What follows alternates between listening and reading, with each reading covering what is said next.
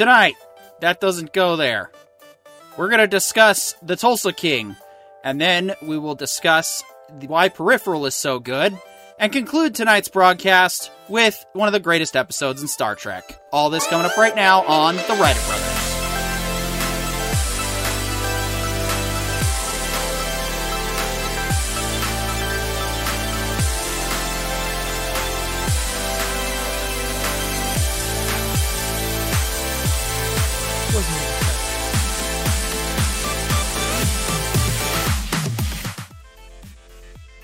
And that looks a little better. I knew I forgot to do something during prep today, but oh well, it happens.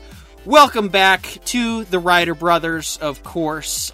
Your home now for Tulsa King, the Peripheral, and of course DS9 until next week. But we will discuss more on what's coming up at the end of the show. Not right this second. First of all, I want to welcome our panel of amazing people. First of all, Mr. Corione, Witch in Residence. How are you doing today? Doing great, man. How you doing? Awesome. Glad to be here, as always. And, of course, Mr. Pollo Zapatos. How are you, sir? Wonderful. Wonderfully free for the week. Got a long weekend. Happy Thanksgiving to all of our audience and friends. Hope you guys are having a good turkey dinner this Thursday. Yeah, I know I'm definitely looking forward to that myself. But we are here, of course, to discuss one new show on Paramount Plus that is quickly gaining a lot of traction throughout the YouTube community. But also, we mostly wanted to pick it up because we do like Sylvester Stallone. I think that's safe to say for all of us. We're fans enough. And, Big you know, Italian Stallion fan. Who wants to do the play-by-play for this one? Wow, man. All right, so we start with Sly's character getting out of jail. And as is tradition, when you get out of jail and you're mobbed up, you go see the Don. Well, life has changed for the mob in Jersey here, and, you know, a lot of things have changed, and they've decided that the best use for Sly's character is to start setting up an operation in Tulsa. Why Tulsa? Because it gets him out of the city. That's why. So he gets out there, meets a cabbie who he decides he likes and decides to make his personal driver. He finds a business to start taking over right away. Gets into the protection racket on a pot shop. And it seems like everyone in the pot shop is just too stoned to argue with him about the case. He finds himself a bar with a couple of people he likes hanging out with. And he finds himself a girl, kind of. Only she realizes that this might not be the guy for her. One, because he's old enough to be her grandfather.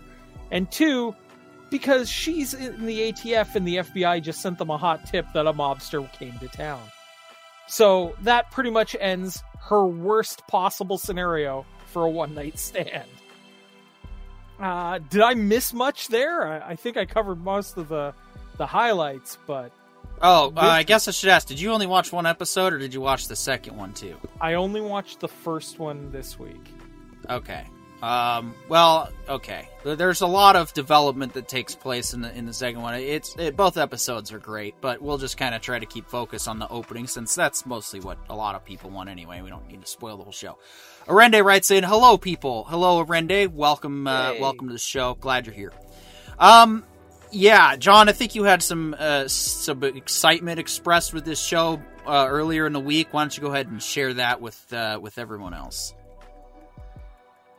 Yeah, so I'm a huge Italian Stallion fan, mostly because he's one of the few 1980s porn stars to become one of the greatest action heroes of all time. And I think that is hilarious, especially as Rocky Balboa, The Expendables. And for him now to finally grasp what good acting looks like. I didn't think I needed it, but I'm so glad I got it. Because, like, I've watched all The Expendables 1, 2, and 3, like, 10 times each. And I've watched most of the Rocky movies at least twice each. And for him to show up here in the Tulsa King and actually finally play a gangster according to what everybody knows a gangster to be, and then for him to then not do what he normally does, which is, what if Sylvester Stallone was a gangster? That's his normal acting style, and this one was finally like, no, you're a gangster who just happens to be played by Sylvester Stallone, and I love it. Like, not only does his character feel like nothing we've ever seen him do before, but then to realize that he was 75 in this episode. I don't know if that's his real age, but I'm assuming. I didn't think 75-year-olds could learn. An old dog learning new tricks has officially been disproved, as you can teach an old dog new tricks.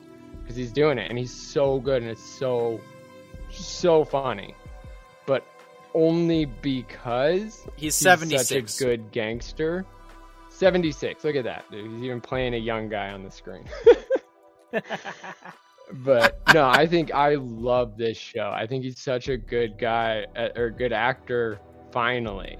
Like, I've just always loved Sylvester Stallone, is because of his history in Rocky Balboa. Like, they said, we'll buy it, but you can't be Rocky. And he said, well, I'm going to go be Rocky, and I'm going to do it myself. And he did. And now here he is as the Tulsa King, being exactly who they paid him to be, not Sylvester Stallone. Well, now, John, I do have to correct you a little bit. He's not a gangster. Just ask him. He's an industrialist. What is an industrialist? Nobody knows. But he is one, because a gangster has negative connotations.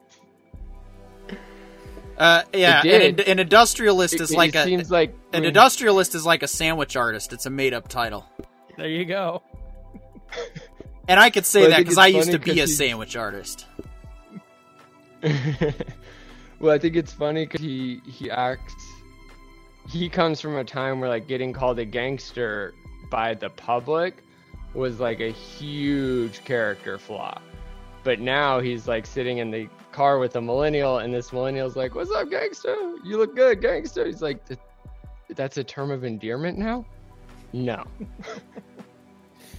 Oh, that's one of the best. Like, first scenes, of all, right? I earned that title, and second of all, it's not a term of endearment, but also don't call me that. Oh, we had a couple of good conversations like that. I mean, coming up in the Peripheral discussion, the MFer combo was fantastic. It's like, great. My mom thinks it means my friend, and it's like, well, I mean, technically, but we'll get more on that later.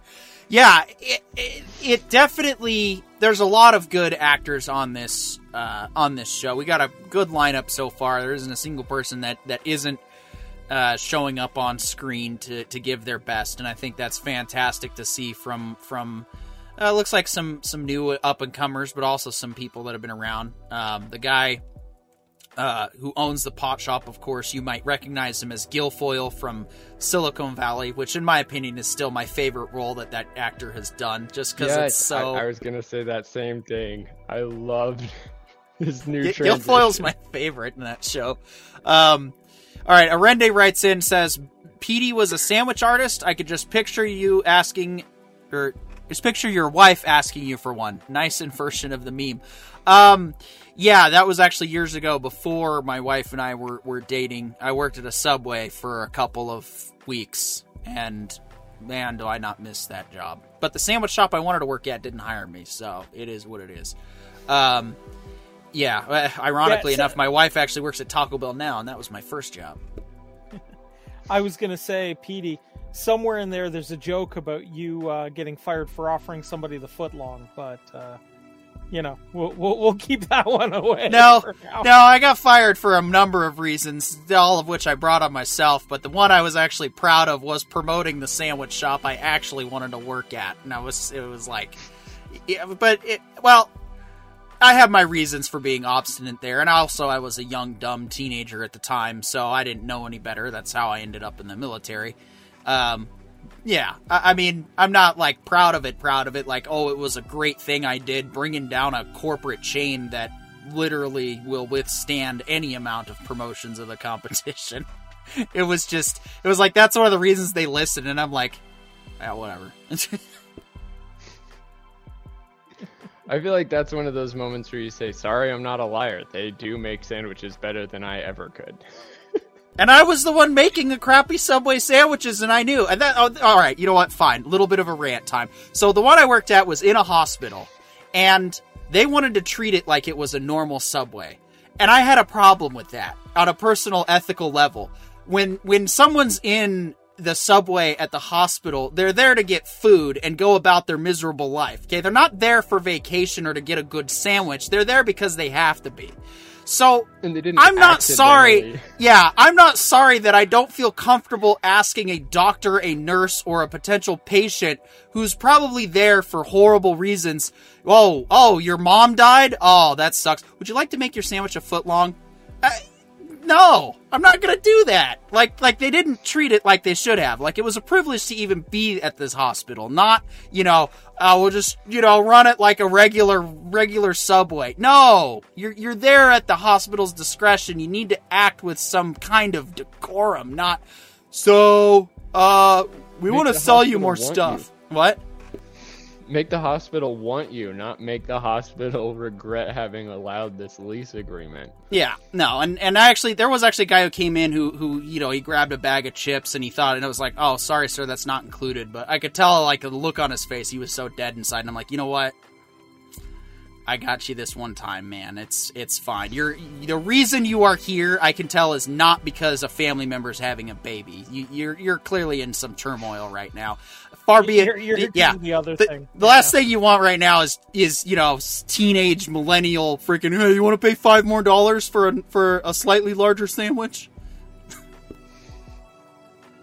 Anyway, speaking of rip-offs, the Tulsa King is not going to be ripped off. And that is why that's basically what he's trying to do. The owner of the pot shop seems to think that he is ripping him off. And of course, now we're going to start seeing how this protection relationship works, which I like how they're addressing the whole thing with the pot shop, where he's like, oh, it's totally legal. Well, no, it's not. The Fed boys can show up at any time and raid your store, and there's nothing you can do. All right, so we do have Mahalo, Oregon, which someone I may or may not know personally. Laughs and says, true, can't have people sobbing in their sandos because you tried to upsell the menu. Yep, that's correct. Or, just have them look at me like I'm the most horrible person for thinking of asking such a question and leave. And it's like, well, yeah. I can only talk to my experience in a hospital. I don't want to talk to anybody I'm buying anything from. I don't want to share any part of it. I want to order my sandwich exactly as I said. I want you to get it perfect. And not say, have a good day, because I'm at a hospital not having a good day. Yep, and that happened. Yeah, that happened to my coworker. Bye. That happened to my coworker. They were like, he's like, oh, hey, how's your night going? And she's like, oh, great. My sister was in a car wreck, and it was all downhill from there. And I'm like, this is why I don't try to sell them bigger sandwiches. Yeah, it's like, well, other than the fact that I gotta be here to get a needle in the eye, it's not doing that bad, right? Like, I mean... What will make this experience best for you? I want my sandwich. It's exactly what I was hoping you were gonna say. And that's how I carried myself. About what you're suffering. Always tried to be with a smile, but you also want to try and read the room. Someone's there, they're probably not even gonna remember the interaction. Just make it go as easy as you can.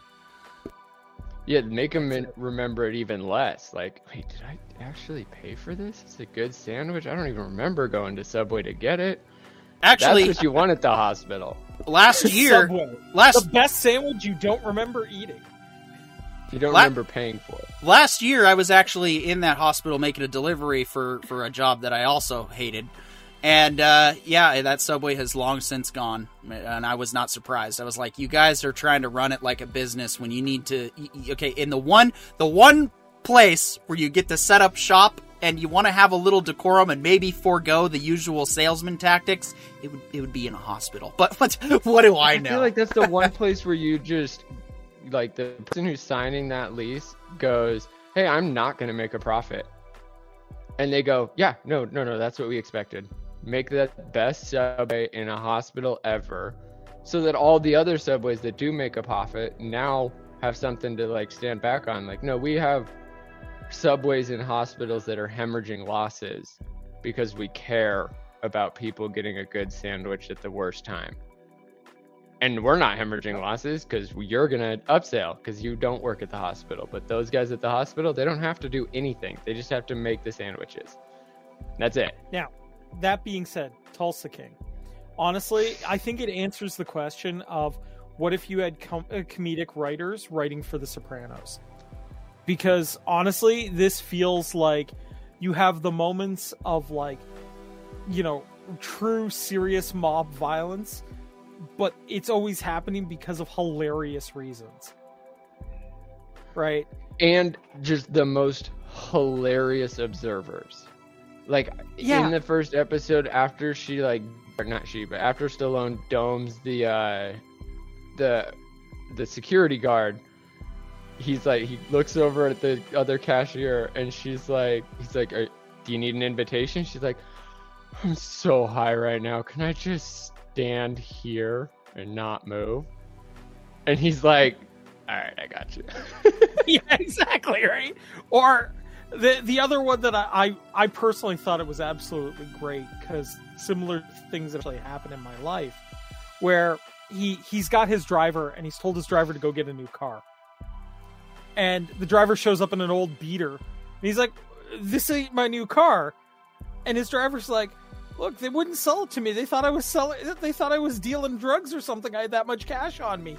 And you're sitting there going like, you know, the best part about it is this is actually drug money. Right? And it is cash from drug money. But what does Stallone do? He goes in, plays the friend to the angry black man and proceeds to beat the hell out of the dealer until he makes Stallone, he painted it perfectly. He was like, I think it's hilarious that you thought he was the one that was going to raise hell, and the moment I walk in, you treat me with respect. And he's like, why is that funny? And then he just domes him. Like, he's like, I'm the gangster. Just drop him.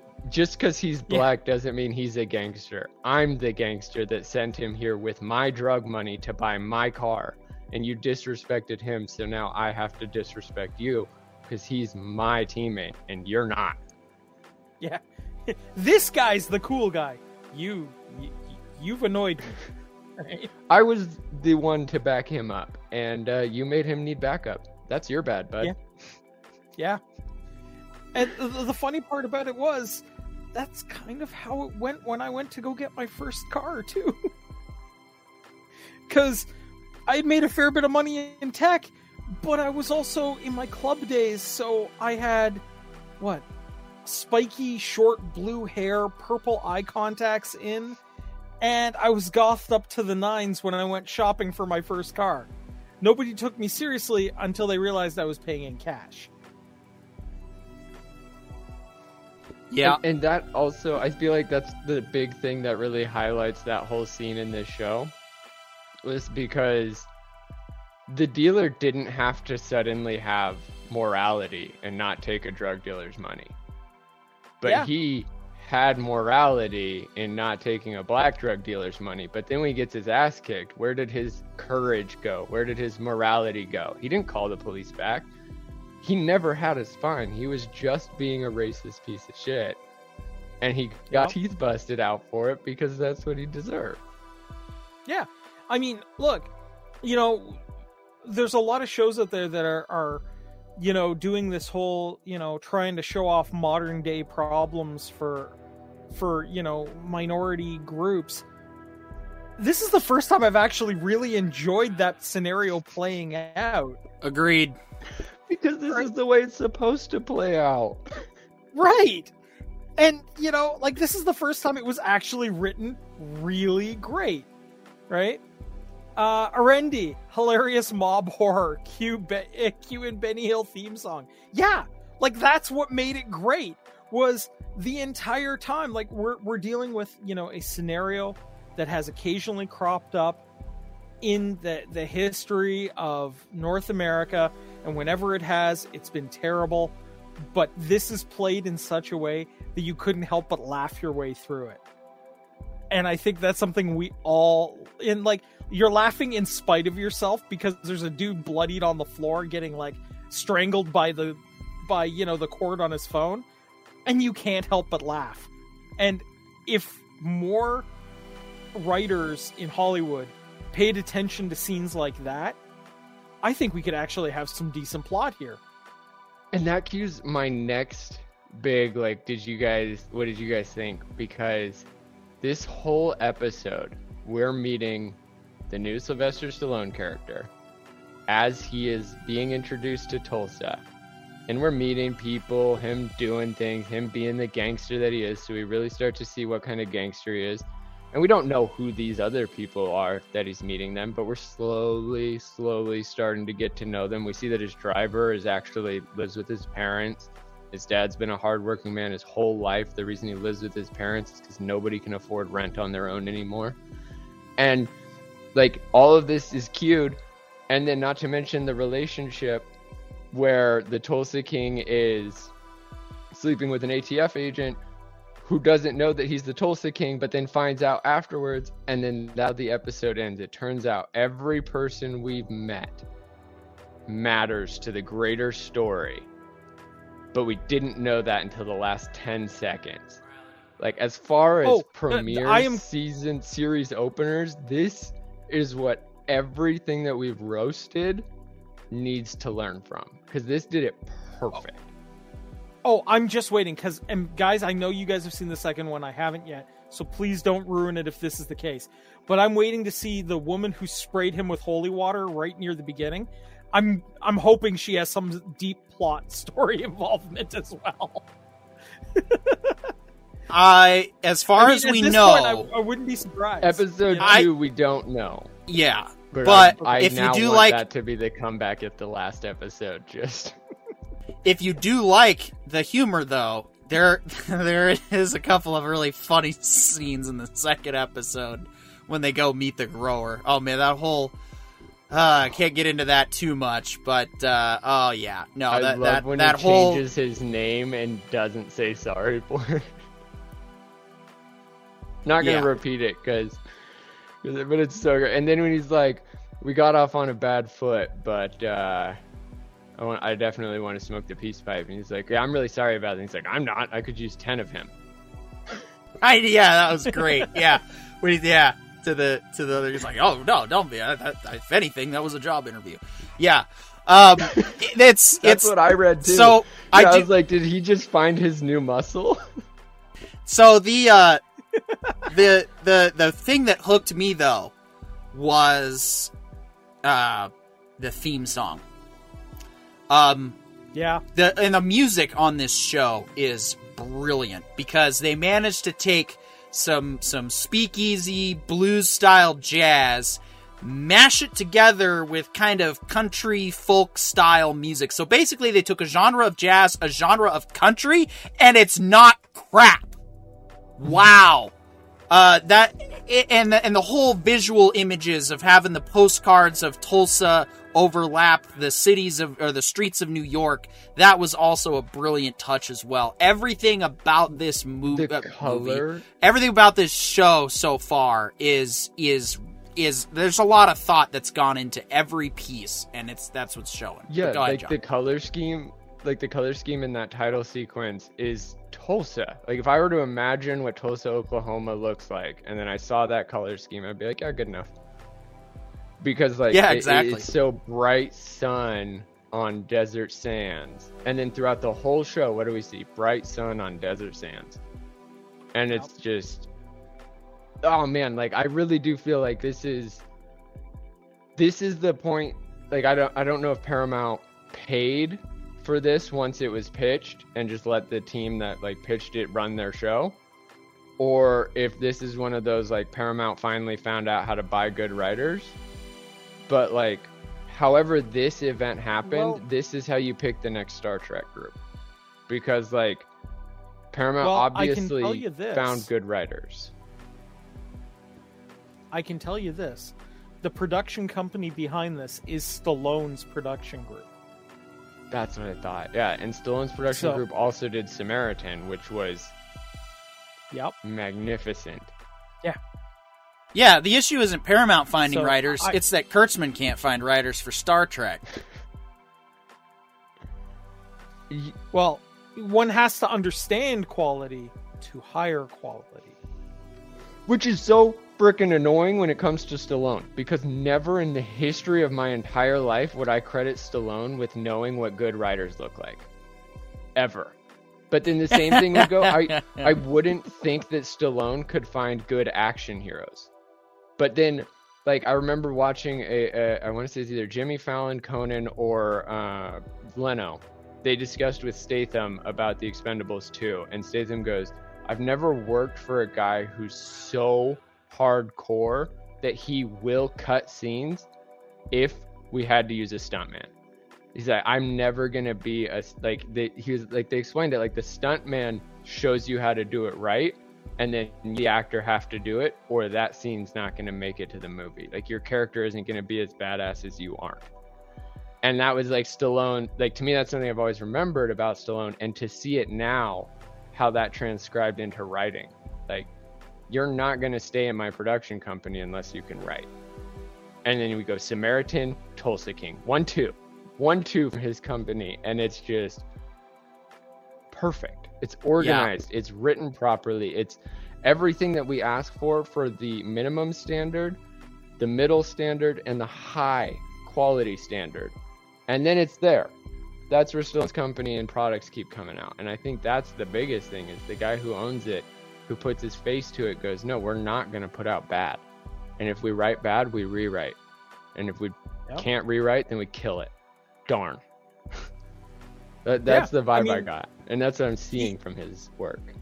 Yeah, he absolutely is bringing in the right people to do the right job. And if the quality isn't there, he is not afraid to kill it and start over. I'm willing to bet you he sat down with this script and went, okay, if in every other scene I'm not getting a laugh, we're not doing this. And sure enough, every other scene we're getting a laugh. And that's amazing. And a laugh within the scene. Not just a random funny. Not just a random, like, oh, this might be a good joke to throw in there throughout the whole show, and now we have a catchphrase. No, it's like, no, this scene required a specific beat of comedy that is only going to work in this scene. Yeah. And it's got to be that our viewers are laughing with the character at the absurdity, not because of the absurdity. You know, like, they're not laughing at us, they're laughing with the main character. Because that's what we're getting here. And the character himself isn't the funny one. No. Like, nothing it's the Stallone world does reacting. is really that. Yeah. I like that, because you're not laughing at Stallone's actions. You know that that's not what you're supposed to do. You're not supposed to throw water bottles at security guards. You're with laughing at how absurd that happened. Yeah. And the best is the next scene when he comes back to the pot shop. He brings him a bottle of Tylenol. He's like, here, man. Not a bottle. He bought him an actual gas station amount specific to hand him. Yeah. Like, he knew he owed him for that incident, and he also he was trying to show, like, I'm not holding anything against you. I had to hit you to show how important I am, and you took it well. Take some Advil. Yeah. Whereas the other guy who got hit because he needed to get hit is just having a bad time. That's more episode 2, so I won't go all the way into it, but, like, the first person punched by Stallone can't get over it because of his ego, but the security guard who got beamed gets over it within 2 scenes because, like, he doesn't have an ego equal to Stallone's power. No, like... Yep. Arende... Oh. Yeah, go for it. So say Arende writes in, an apple a day or bottle keeps anyone away if you throw it hard enough. Correct, 100%. Arende. You just gotta have that Stallone arm. Just beans him. It's so funny because you just watch the guy. Oh, man. And I mean, he was out the moment the thing hit him. And the best part too was, you know, Stallone initially walks out and he turns to his driver, he's like, you got a tire iron? And the guy's like, yeah, I think I got one. And he goes, hold on, this'll do. And he just grabs the aluminum water bottle. And the best is the That's driver's my like, soup. hey, I was going to drink that. Yeah. Like, where's my water bottle? There's blood on it. You don't want it anymore. It was the perfect little vignette of like dark hilarity, right? Mm-hmm. You know, because you're sitting there, you're like, I know what he'd do with a tire iron. I 100% know what would happen there. But this is just perfect, right? Like, the most nonsense item he could have picked up. Like, the only way I think you could have made that even funnier is if he couldn't find the tire iron, but found the jack.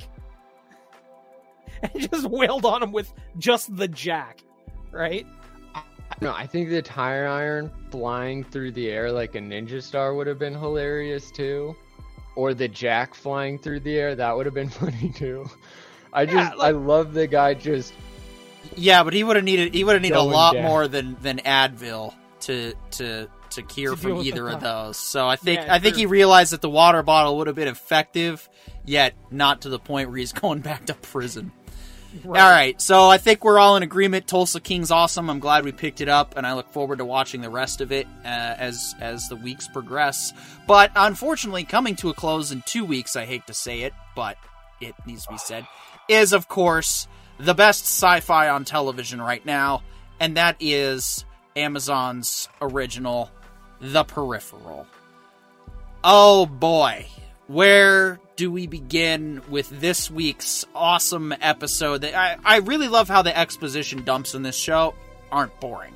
Like, that's how it's not, super fast. Oh, hey, we got to get to this next thing. It's, okay, something's coming.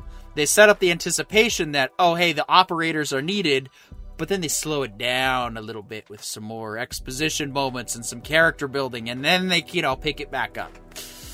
So, but that's just my opinion. Guys, what do you think of Peripheral still at this point after 6 episodes? I didn't think they could top the previous episode. I thought having that big fight between Finn and the boss lady was going to be like a high point that they weren't going to match. And here they go. They beat it. They whooped it. Even the exposition dumps didn't feel like exposition dumps. They felt like natural story progression that only afterwards you go, oh, wait a minute, they filled in a whole bunch of stuff here, and here. And it just worked. It just worked so perfectly. We've realized now that the sheriff is in the pocket of the guy who runs the town. We've got the master assassin here trying to get away from them to get out of what would be a pretty screwed up scenario to wake up in.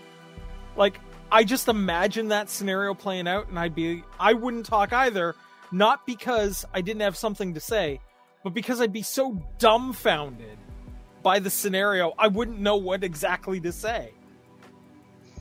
And, we've got that. We're starting to see now how members of the militia team, I want to call them,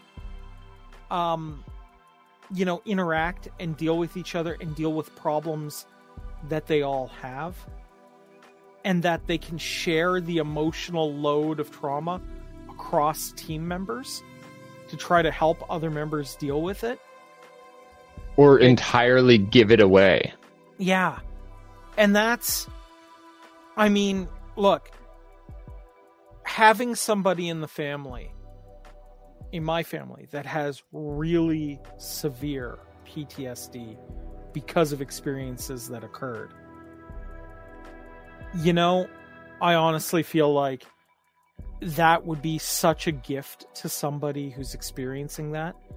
And I totally buy and understand why our character didn't necessarily want to do that to somebody else, because they know how traumatic it is. They know how painful it is. And yet his brothers in arms are sitting there going, no, it's okay. I can take this for you for now. I can help you carry that pack. And that's what I've always really admired about guys who serve. They'll do that for each other. And if they had the ability to do this for each other, Now, you know they absolutely would. I think that's what this episode really did a great thing, especially now that you're painting it all out like that, Corion, is this episode and this show as a whole has acknowledged that aside from like the paraplegic who's lost most of his limbs, all the rest of the brothers that are in the militia are basically the same dude.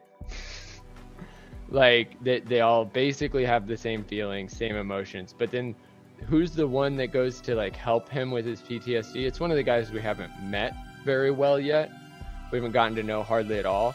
But to me, I just got this really hardcore feeling that like he was the Texan, the guy who's always having a good time, but is also always there for you when you're having a bad time.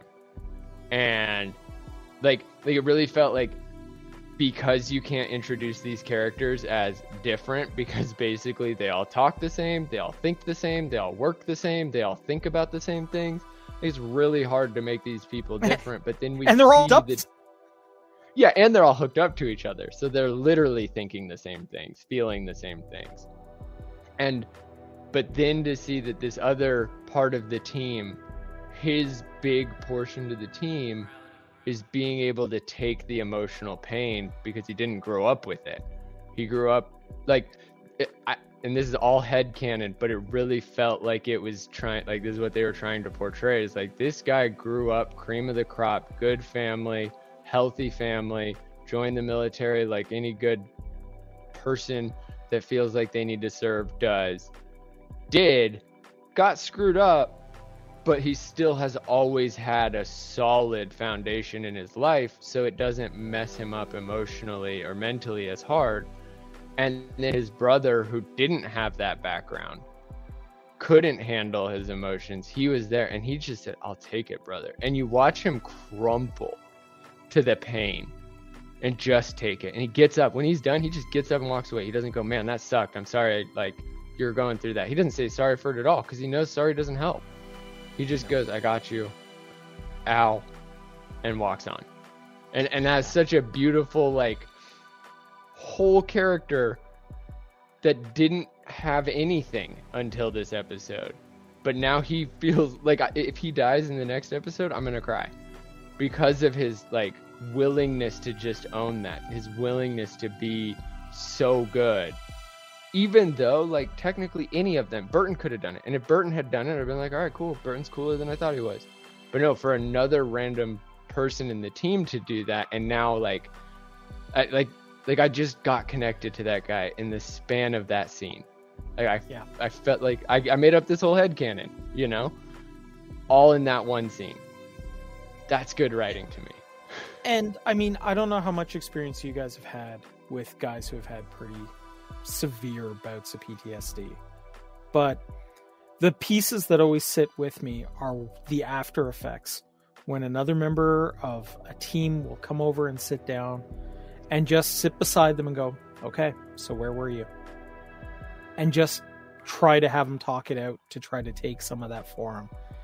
And that's what I was seeing there. I don't know who on the writing staff served, but you really get the impression that somebody did, because it's really only more than people one who have served. Yeah, and it's really somebody who's served who would know how to write that scene that way.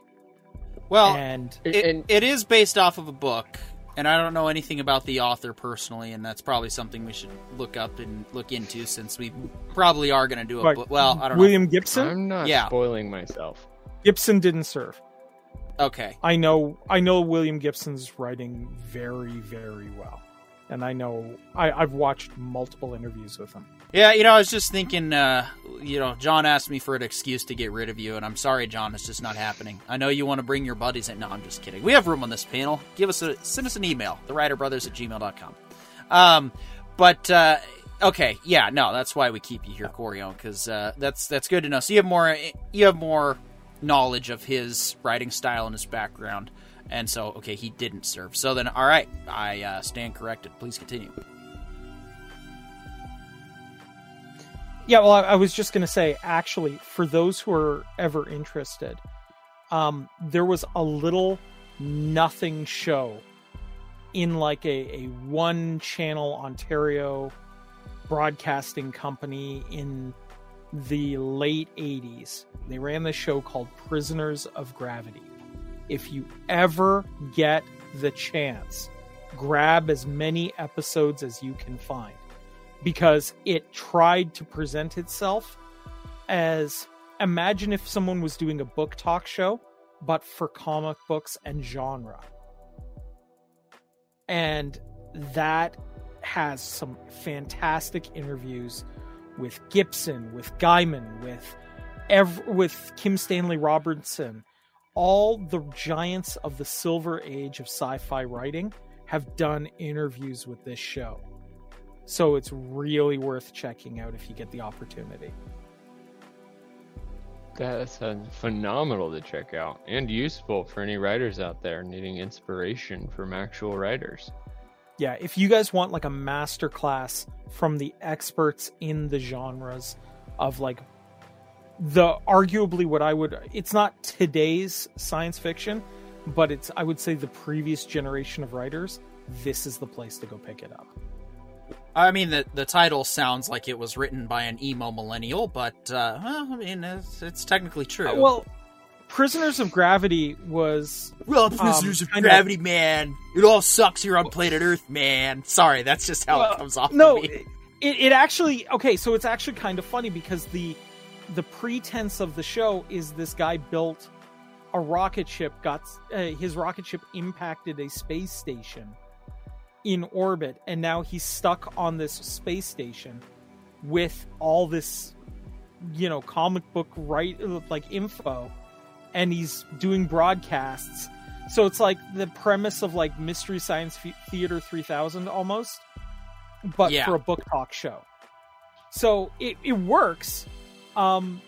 It's not as pretentious as you think it is, but it's so well done. No, and I don't, it's just, like I said, the title, that's like something I'd expect to see in some, middle schoolers' poetry or something. It's like, we're prisoners of gravity, and it's like, well, duh, but you don't have to come off so bleak about it, jeez. Oh, and it 100% looks like a YouTube channel before YouTube existed. Like, I'm warning you now, like, there's no production value. But that's almost what makes it good.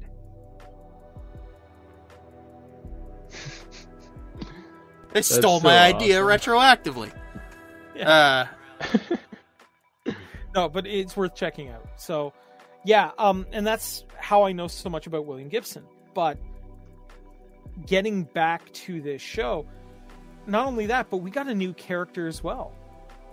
We got an inspector from the Metro Police. And she's an interesting one, isn't she? Yeah. Yeah, she, I did not, that's the one thing I hated about this episode. I was waiting, because she just felt like this straight up, like, Sherlock Holmes type character. And the moment we get to see her use her Sherlockness, credits. I was like, no! No! I was waiting. Because like we'd never met her before, and then she just starts killing the scene. Like everything about her is a good character, good acting, and then it just done. Like that's the cliffhanger that I will never call a bad thing, but will definitely declare the worst part of watching a show. I hate that. When they're that good, you're like, no, that's a perfectly written cliffhanger. Still hate that I'm hanging off a cliff. I will also say that the Watson to the inspector's Holmes was just the right amount of cheeky, though, wasn't she? And kudos to that actress. Presented in the right way, yeah. Major kudos. Yeah, Arendi writes in. Go for it. Arendi writes in, Tat Chief Inspector was disturbing. Was getting a screaming Inquisition vibe, which shines a light on how things are in that show's future. Yeah, I think you're absolutely right. Like, you definitely, immediately understood that this woman is a threat to everything going on. And that's what made her kind of fantastic in a lot of ways. Well, and then, I mean, not to distract from the character, but also I just want to make sure we touch on the fact that, as it turns out, they're living in, you know, a dystopian future that's run down and gross, a lot like present-day Detroit. And yet it's all covered up with images of fake stuff that's not even there, and there's no real people, and then it's all like, wow. I mean, it's so much more bleak than it already looks, and that was quite a revelation there. I also don't know if you guys caught what I would argue is one of the most important lines we got in this entire episode, which was Finn asking, if this is what they're allowing us to see they're covering up, what are they hiding from us? And isn't that like the perfect summation of like the thought we're supposed to walk away from this series? And not just the summation, but like the potential. Like, because of the way they're setting, like, this is the third to last episode, and we're just now asking that question. Because, like, everything we've seen so far, we're just like, how did this happen? And then it turns out it didn't. Most of it's all just AR. And then you're like, wow, that's kind of cheap. And then you're like, wait a minute. No, AR, artificial reality. Oh, their eyes I are thought it was doing augmented reality, but I didn't realize AR was what they augmented. That's the one. Well, it's like whatever's messing with their eyes, and then they did the little thumb thing, and then that's how they turned down how much the screen was being shown, and that's how we found out most of it was under scaffolding. And so, like, yeah, I guess. Yeah, and what projects reality, all that? Artificial. Well, that's the eye thing. Is like they're like, I really got Altered Carbon in that first scene when he puts when she puts the thing in his head and it turns off all the ads. The ad block Omni, for the stack. Yeah. For the Omni Eye tool that they use, the Omni tool, I think is what it's called. And it's their phone that's in their bodies. Same with like what's the one with Blade Runner where they have some form of augmented reality. So, like, a lot of it's people just skip over glasses nowadays. They're just straight to, we're gonna mess with your eyeball, as if humans are gonna be like, yeah, dude, just screw up my vision permanently, or don't. Or well, maybe. I mean, I think in the case of Altered Carbon, that's all actually manipulated through the stack, though. So that makes sense. But you're definitely not wrong. They do. There seems to be a pattern in current sci-fi where it's like, oh yeah, we're just gonna shove crap in your eyeballs. Don't worry about it. It'll be fine. Like, no, I think I'm good. I saw that Futurama episode. I'm not doing that. I saw the surgery in the first episode of Peripheral. I'm good. I'm not doing that either. I'll wear glasses forever. I don't care what they tell me the process is. I wear sunglasses at night for a YouTube show. I'm really not above looking like a dork for the rest of my life. I mean, come on. Well, I'm about to squeak all of y'all out, but because of some stuff that happened to me, I actually had some damage inside my eyes, and the only way to fix it was every couple of weeks I had to go down to a hospital to get an injection directly into my eye to fix it. Now, fun fact for the record, Subway. Didn't.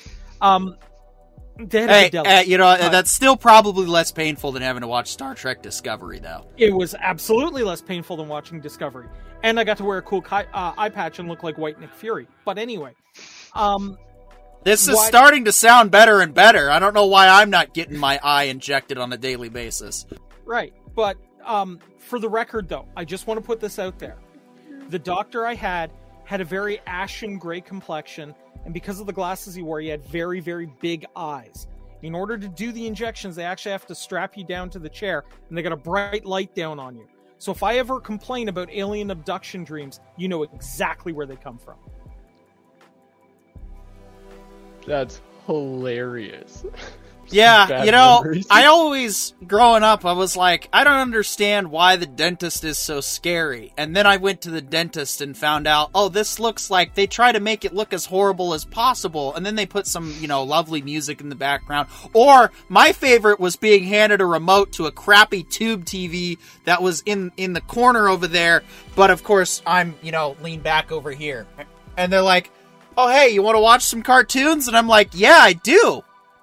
But I can't, or sorry, well, I can't. Because, you know, the TV is positioned in the worst possible spot for that. I think for me and the dentist, our mom actually helped me out the best. She planned all of those for the first hour of the school morning. And I've never slept as good as I've slept in a dentist chair.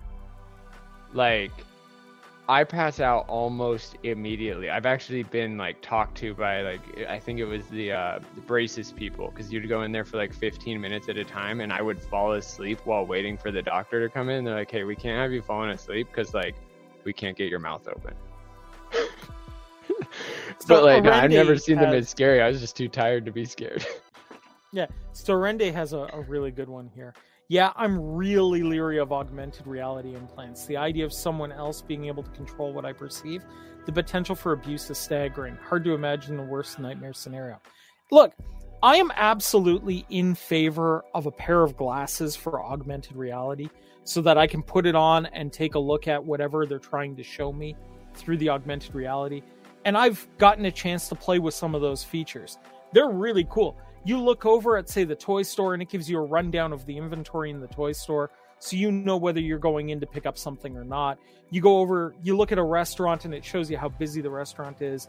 You can decide whether you want to go get a table or whatnot, book it ahead of time. These are great ideas. There is an absolute logical use for this hardware. But I agree with Arende, the problem is when you don't have the opportunity to shut it off. Yeah, and I've had my fair share of discussions with people. Arende writes in, glasses, sure. Implants, that makes things so real as to be indistinguishable. No.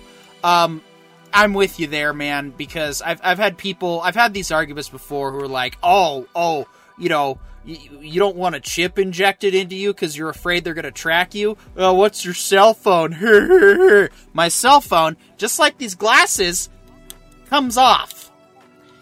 I set it down. I can go about my business. Right now, this very second, if I wanted to, I could leave my phone behind and piss off into the mountains. They're not going to be able to track me out there because I'd have left my phone behind. So, yeah. And because you learned from James Reese, how easy to decide from the cops in the mountains. Right, yeah. The Ryder Brothers teaching you how to disappear. That's right. I'm going to have that on my phone. Ah, shit. So I can't watch it while I'm trying to escape. Then they're going to find me with the phone. So and I'm on screwed. Road Council, what happens when you do disappear in the woods? Well, we don't tell you what recall that happens when you disappear. Just all the possibilities.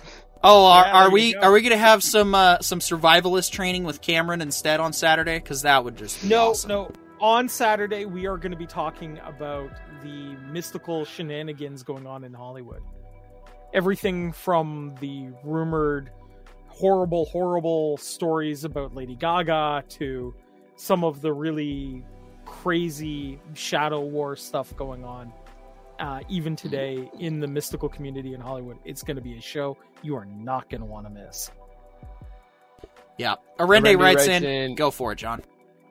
Anyone who knows what hyperphantasia is would understand, and so everyone is going to learn what hyperphantasia is the condition of having extremely vivid mental imagery.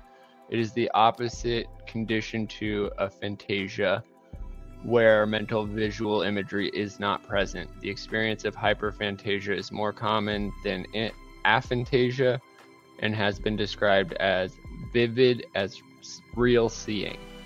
Yeah. So basically augmented reality, but because your brain's funny. Yeah, and for the record, there are people like myself that can actually force it to happen while you're going through stuff. So I can walk down a street, but perceive the street as walking through a forest when I choose to. So it's not Is it necessarily possible a to chemical learn this imbalance, power? it's a skill. Yes, absolutely. It's totally. Now try that again. Let's try that again. Is it possible to learn this power? Not for a Jedi. Oh well. Anyway, yeah, no. So they've got lots of augmented reality in the future because the future is bleak and horrible, like the present, and yeah. But I feel like this show does such a great, like, I think that's where Altered Carbon really goofed it. Is Altered Carbon makes it seem more like, yeah, this is just the new iPhone, whereas this goes, yeah, we all remember the Jackboxes. We all know what the dystopia is. We need a distraction so we can focus on making it as better as we can, but we know we can't because there's so much infrastructure and like 20 of us. Like that was the big reveal to me when they turned off the other people. I was like, okay, now it explains why they don't have a problem with crime in a normal sense. Now it explains why all of these people aren't freaking out when they break the algorithm. And now it explains like why there would have so much vested in Stubbs. Because like if they were living like to me it seems like they're following the one world order or the new world order or the government, right, where they're like, if we cut the population we'll all be just vibing and having the greatest time ever. And then this show comes along and it's like, no, you need augmented reality to have a moderately okay time, and even then you're still gonna literally be trying to get to the past. You know, it actually reminds me of an interesting saying, because this was one I used to see all the time, was in the 60s stuff was too real, so they took stuff to see fantastic stuff. Now in the modern day, things are so fantastic that we take stuff so that things feel normal. Well, that's kind of what they're doing here. Is, in the past they're using virtual reality because regular reality is so boring. Now they're living in virtual reality and trying to make it as normal as possible. That, to me, I feel like normally I would call that just a weak premise that, you're Arendi writes in real quick. Arendi writes in, depopulating the world would be the greatest time ever. Calm down there, Cotton Schwab. Yeah, Cotton Schwab is the one I was thinking of. And Cotton Schwab is the guy that's like, I'm going to own everything and you guys aren't going to own anything and you're going to be happier for it. And which, by the way, no. Well, not just by the way, like, bro, watch Peripheral. Obviously we're not. Like if you're going to play accusing us of how our futures are going to go, like, read the writings of people that actually imagine futures and see if your choices and your word choices are appropriate. Cotton Schwab, you act like you got all of this intelligence. You are the one who will own nobody, and you will be happy. You will own nothing. I will own everything, and you're gonna have a good time because I said so. And that's what King James said. King Henry said that too. Well, the people always revolt against the tyrants, Cotton Schwab. Don't be stupid. Yeah, and here's what I'm going to say. I mean, look, the truth of the matter is, as much as some people may think we need and want less people, and to a certain extent, I mean, we should try to limit ourselves to the carrying capacity of the planet. But the truth of the matter is, without people around, humans don't do well. We need random dudes to hang out with. We need to feel like part of a larger community. And when we don't have that, as a rule, humans don't do great. And we need communities to compare our community against. Yeah. We need mile markers, objectives to hit. Like, one of the things I think has been lost for America is, like, we're constantly like, we don't want to be run by tyrants, but none of us in the last 240 years remember what that's like exactly. But then if you go over, if you go work for Amazon, you might get Qatar, an idea. And yeah, exactly. Like, Jeff Bezos is the perfect example. he grew up in America, learning about the fallacies of tyranny, and then became one of the world's largest tyrants, and still acts like he's a good person. Like, I recently saw that he's supposedly pledging a few $100 billion to charities, and it's like, bro, why don't you just, pay your employees a living wage? That's more charitable than any charity could ever be. Don't pay them a living wage. Make Amazon the most attractive place to work. Start at $30 an hour. Have lines, and this is the biggest problem. And I mean, I guess we're going to derail a little bit and talk about the economy. No, it's not derailing. We're talking about a show that's in Amazon the future. Paid for this project. You're right. This is the future Bezos is writing right now. That's right. Cotton Schwab and Bezos probably hang out at the same sex parties where they pretend like equal people. Yeah, no, it's this is really any business watching. This is basically if businesses are struggling to find people in the United States. I don't know how it is in Canada, but in the United States, our economy is we're in a huge turning point state of flux where the slave class is tired of being the slave class. And so 1% unemployment, and the companies can't seem to find employees. Yeah, that's because you got two options. One, you either pay enough to put up with your BS, or two, you make that place of work way better than being at home. Those are your options to start with. And so it's like at Amazon, you're right. They could very easily start at $30 an hour, and then you're going to have applicants all the way lined up, wrapped around the fulfillment center to get in there. And then... and you're going to have the precision of the North Pole from the Santa Claus trilogy. Because the more people are paid, the more they want to pay back the people paying them. So they're going to they're going to buy your garbage because you own everything. Buy 10 times more products because they have the money to afford 10 times more products. I might be able to help you out here. Because... No, Canada's constitution is not the answer. No, not that. I actually have a historical point to bring this back to. During the Black Plague in Europe, just after it, was the time that there was the most mobility between classes of any other point in history. Because things had so radically shifted that they didn't have a choice but to give the lower class more access to more and more opportunity because they didn't have another option. Could it be that even though the previous situation that happened was not nearly as devastating humanity, be though going through the exact same thing where you're going to have the choice of either offering upward mobility like Europe did, like England did to its lower classes, or are you going to wind up like France, where guillotines start getting rolled out into the middle of the street? I guess it's your call, rich dudes. Or like 1762 America, when the Virginia frickin' plantation owners decided to quell rebellion by instituting national racism. Like, Bacon's Rebellion was a worker revolt. First and foremost, the workers that were indentured servants, and indentured servitude was as close to slavery as you could get back in those times. And then the Virginia plantation owners' response was, no, we're just going to create an entire class of people that are subhuman. And why? Well, because we don't want to deal with the poor. We don't want to pay the poor more. And that's where racism comes from. I guarantee it. I have yet to find a single bit of legislation in the entire world prior to the post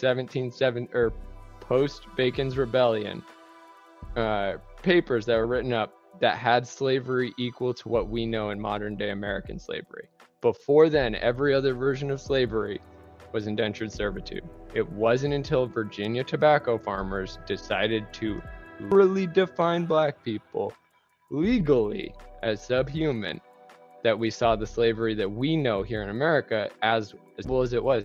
The slave trade never would have ended if Virginia tobacco farmers had never been that aggressive in their response to worker rebellion. So, kind of ended slavery, but also created modern day slavery, which then had to end and end slavery in perpetuity. But that's all because the rich thought that they were so smart they could just pit the poor against the poor. They were right. Didn't work out for the nation. Hasn't worked out for the world. But they're still doing it anyway. For Virginia tobacco farmers.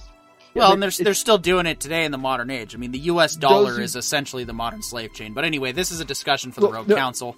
I actually want to throw this last little bit in there. Those who don't learn from history are bound to repeat it. Jeffy B. and Cotton Schwab, you idiots. You think you read history, you think you're listening and paying attention, except you're doing the exact same thing the Virginia tobacco farmers did. You're doing the exact same thing the Idaho mining companies did. You're doing the exact same thing that led to the monopolization of the railroad industry and the collapse of the railroad industry, which is still having worker issues 150 years later because you're so stupid that you won't listen to history. Don't think you're smart. Just because you have $1 billion, you're an idiot. They're still doing the same thing the French nobility did. I mean, hell yeah, dude.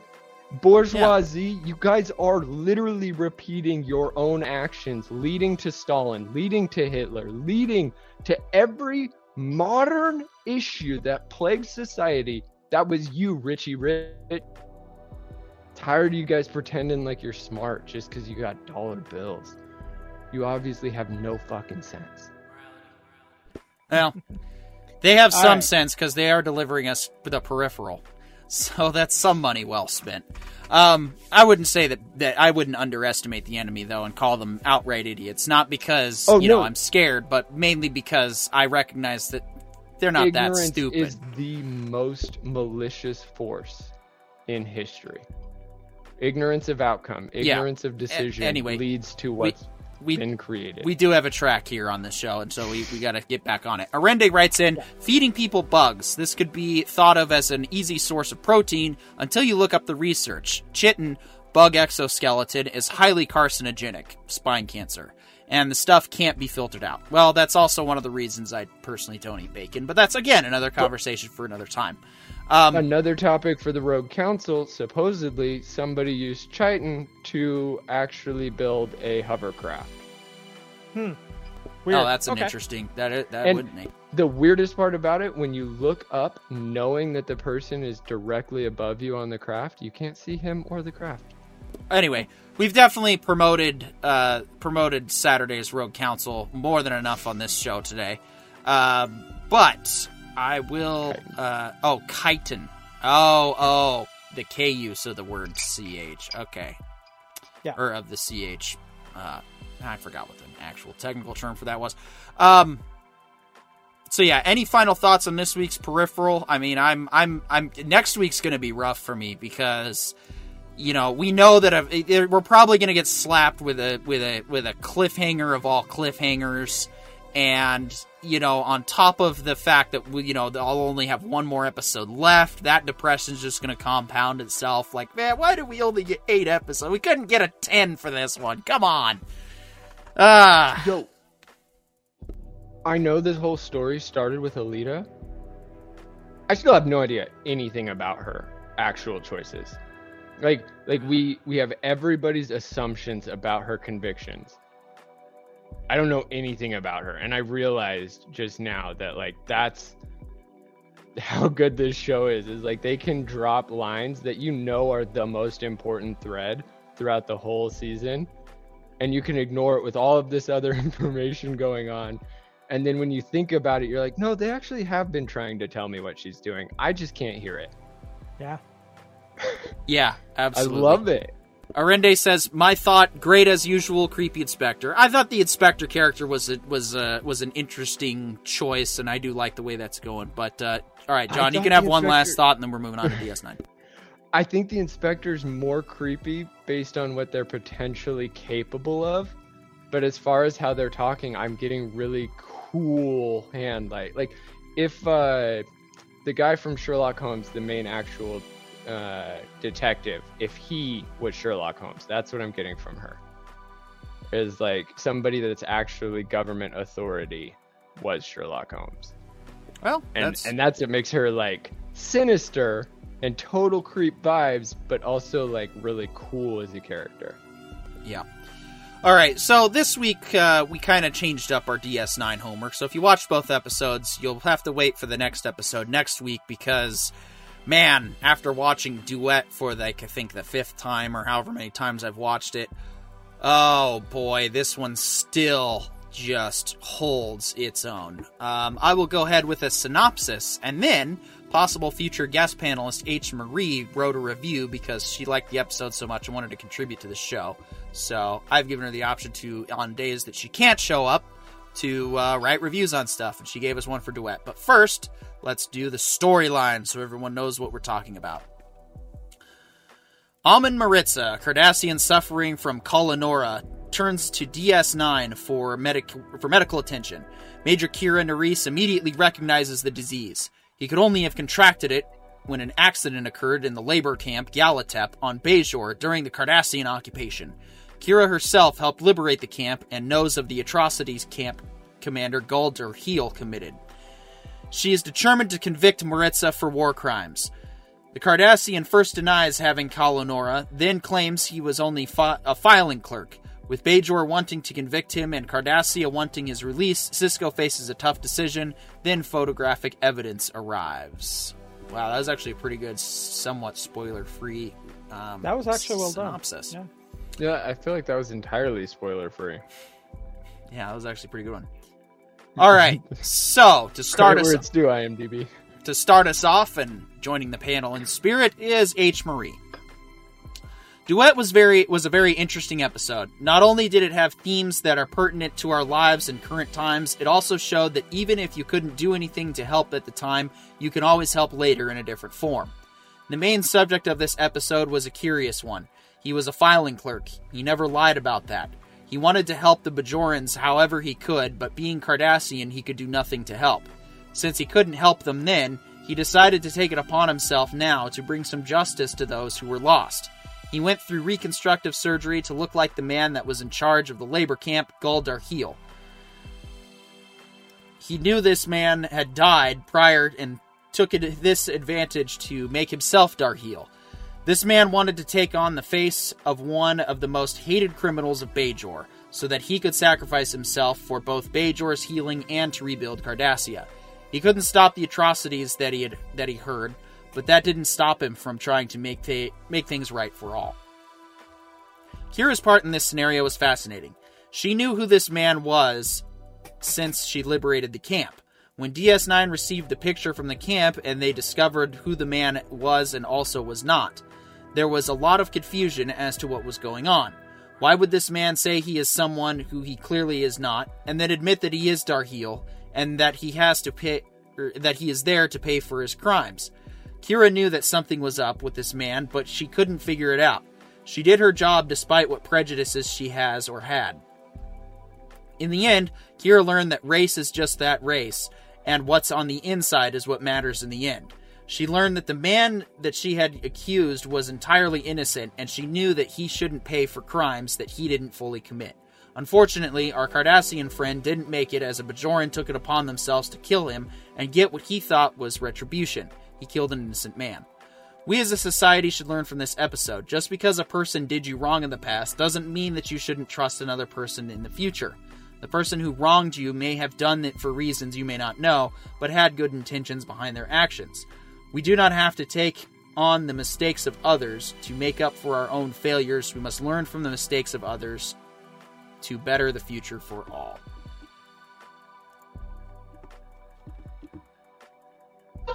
Completely spoiler-ridden, Yeah. but perfect. Well, Succinct.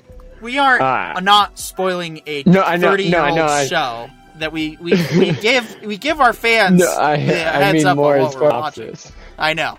The synopsis gives it away, but we also are going to give it away anyway, so. Well, no, I think her review was a more enlightened synopsis of the episode, and also just on the money as far as the finer. Yeah, so to me, this is Deep Space Nine showing what Deep Space Nine can really be in terms of the writing, in terms of the acting, everything. This is what, if you slept through most of the first season, this is when you stopped and woke up. Because they took the abstract concept of the occupation of Bajor and suddenly made it real and suddenly made it visceral. And we wound up feeling like we were watching something akin to either the interviews before the Nuremberg trials to the interview in Silence of the Lambs. It was somewhere in between there, and both metaphors work for this situation because, Maritza or Darheel or whoever you want to believe him to be really makes you think he is the monster that we believe him to be. He takes the interview and turns it around on Kira, and almost as if he's putting her on trial for existing, while she is trying to figure out exactly how many things he's guilty of. And his response pretty much goes, no, I'm guilty of all of it. Not just what you think, but more. Give me more. And she was all too willing. This was expertly done, and it also gives you a little bit of an insight almost into the Cardassian mind, because we're starting to realize that the Cardassians are a level of game player beyond the normal mustache twirling villainy here.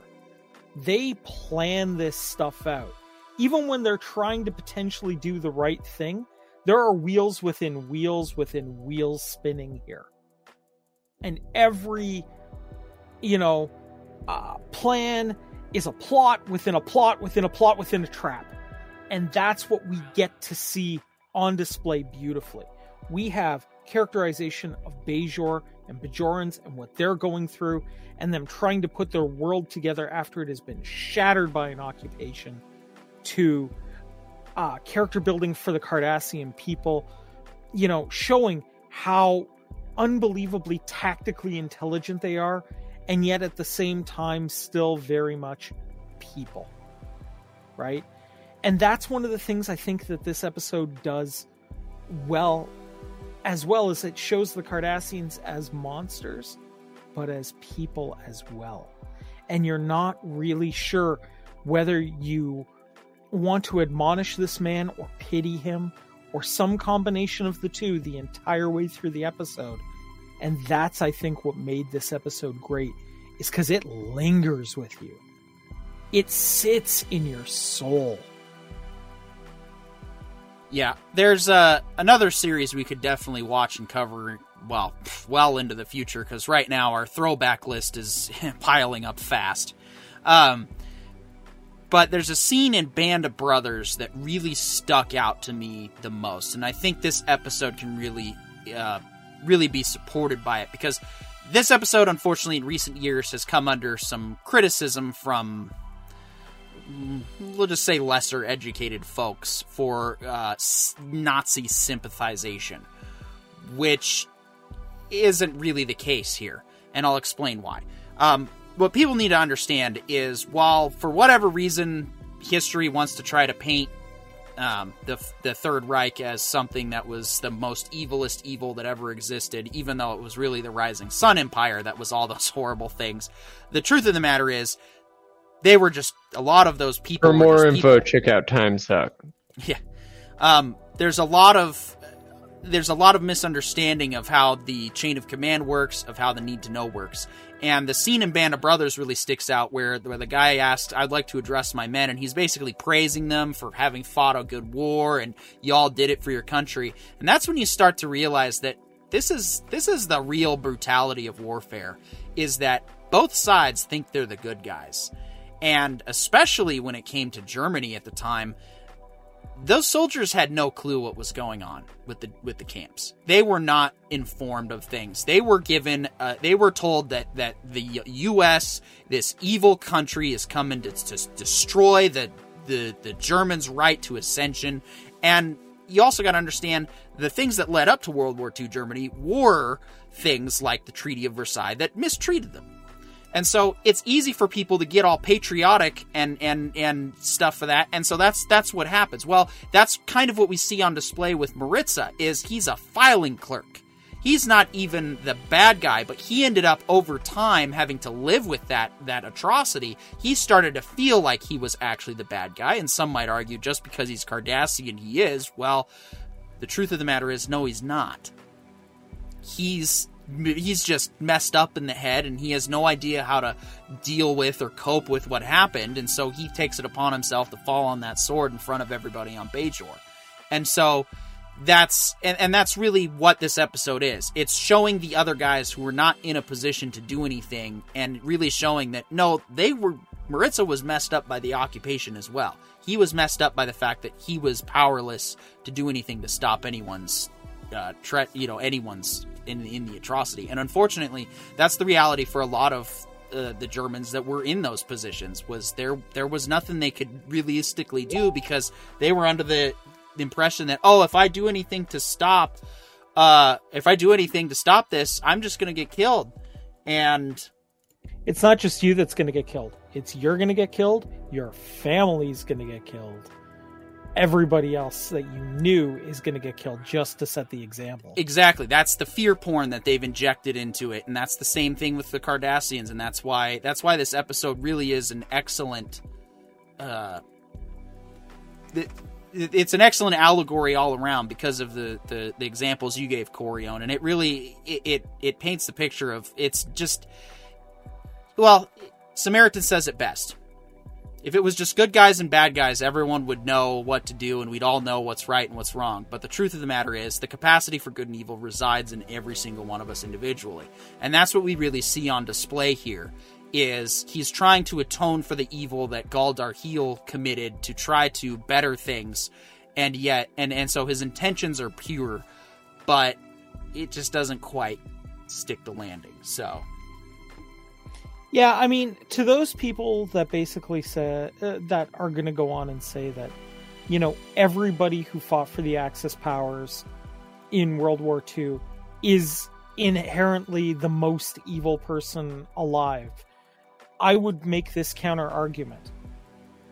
By that logic, the Americans have done some pretty dark stuff in their time. Does that mean if you're American, does that mean you're the bad guy? And if you're the bad guy, why aren't you solving the problem? Right? It's more nuanced than that. It's more subtle than that. And we have to be willing to look at the individual and say, yeah, these individual people were pretty terrible. But, there were a lot of people who were just stuck in the situation and did what they could to survive, like anyone else would. Yeah, and that's why for me personally, this is why, I'm pretty much moving on from political and religious tribalism, because at the end of the day, I don't own the sins and atrocities of Christians of the past. I don't own the sins and atrocities of Christians of the future. Same goes for Americans, same really just goes for anything. I exist. I am responsible for me and my actions, and that's what I will atone for. But I'm not going to atone for something else. Just, you trace my family lineage. If it turns out, even if I'm related to, like, Hitler and Stalin somehow, I'm not apologizing. I have nothing to apologize for. I didn't do those things. I'm not going to do those things. That's how we move forward. And that's why, that's why I can't stand the lectures and all the movies and shows and stuff. We brought it up earlier. Tulsa King does a good job of addressing these social issues in a dignified manner that's just straightforward and to the point, and it doesn't necessarily try to preach. And that's how it's supposed to go. Whereas, instead, we have a lot of other problems, and we have a lot of just, it's virtue signaling, it's emotionally charged. Arende writes in, the internet of today messes with that kind of propaganda. I get the impression that it makes some people unhappy. There we go. Yeah. That's part of it. Miranda also writes in, heck, there's a story of a BF-109 escorting a crippled B-17 out of Germany. Not all Germans were evil in World War II. It was heavily concentrated in the upper echelons. That's how it goes in any kind of war situation. And even then, it's like ridiculously nuanced even in the upper echelons. You take a look at Rommel. Rommel is like the textbook example. Literally, he found himself driving on the wrong side of the battle lines, wound up in an Allied hospital, walked in, realized they were low on supplies, got directions as to which way to go, left, and then sent back trucks of German medical supplies to an Allied medical hospital because, simply put, it was the right thing to do. Right?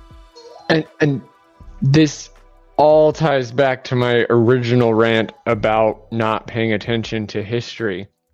It's the rich. The upper echelons of Germany, they were the richest people in Germany that weren't suffering from anything that the Treaty of Versailles had thrown upon them. They were still running BMW, Volkswagen, all of their Mercedes. Like they didn't actually care. They didn't have a good bone in their body. What they had was, I'm losing money because German products are considered World War I offenders, and that's why I'm losing money. Therefore, I need to change the tides, so I will fund the guy that's going to make Germany look good. Oh, he made Germany look so good, they look entirely tyrannical and evil.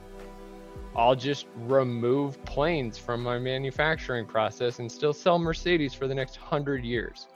Yeah. Like, the rich are not good. Well, hold on now. Hold on. No. We literally just had an episode about prejudice, and now you're airing a bunch of nonsense prejudice. We need to be clear. Specific rich people are not specifically good. There are certain people that are bad with their money, and there are other people that are not. There was more people. There was more to go with that. The reason why I say the rich are not good inherently, just because they have money doesn't mean they deserve it, doesn't mean they earned it, and doesn't mean they're going to spend it properly. And that's, if anything, that's what this show is like. This episode is really teaching us, because it wasn't Galdar Hill who decided to own his failures. It was his file clerk who knew that Cardassian needed to be put on the galactic stage as a galactic offender, but the only person that would bring that much galactic media, if you will, was Galdar Hill, not Galdar Hill's file clerk.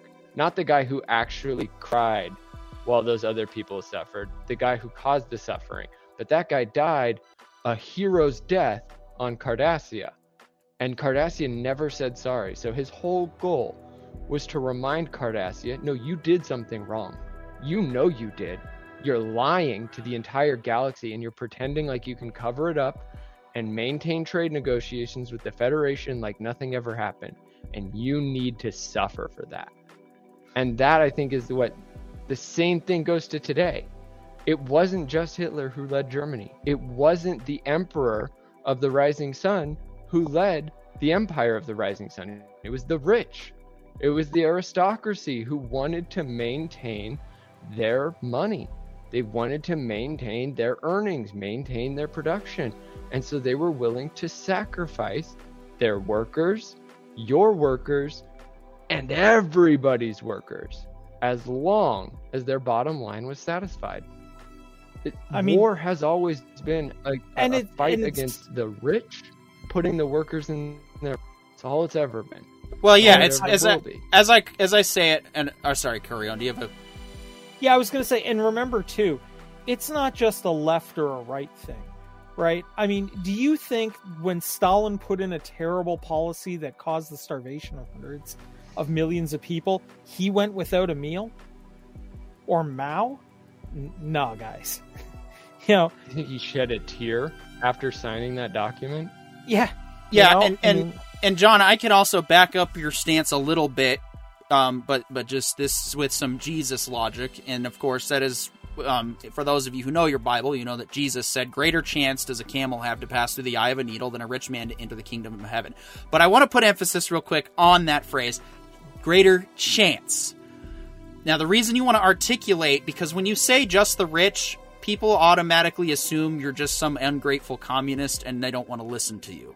That's why that's why I'm trying to encourage you to be a bit more articulate. Well, no, it's also kind of yours too, though, because you're also generalizing the issue. Rich isn't good inherently. Right, and that's what I lead with next time. Money doesn't equal goodness, and that's what I was getting there, and then you jumped in. Yeah, because you already lost me in your argument. So that's all I'm trying to get to. I'm trying to help you build your stance better here, okay? And that's why I'm responding and giving feedback the way I am, is because if you want to improve your discourse and improve getting your points across, you're right.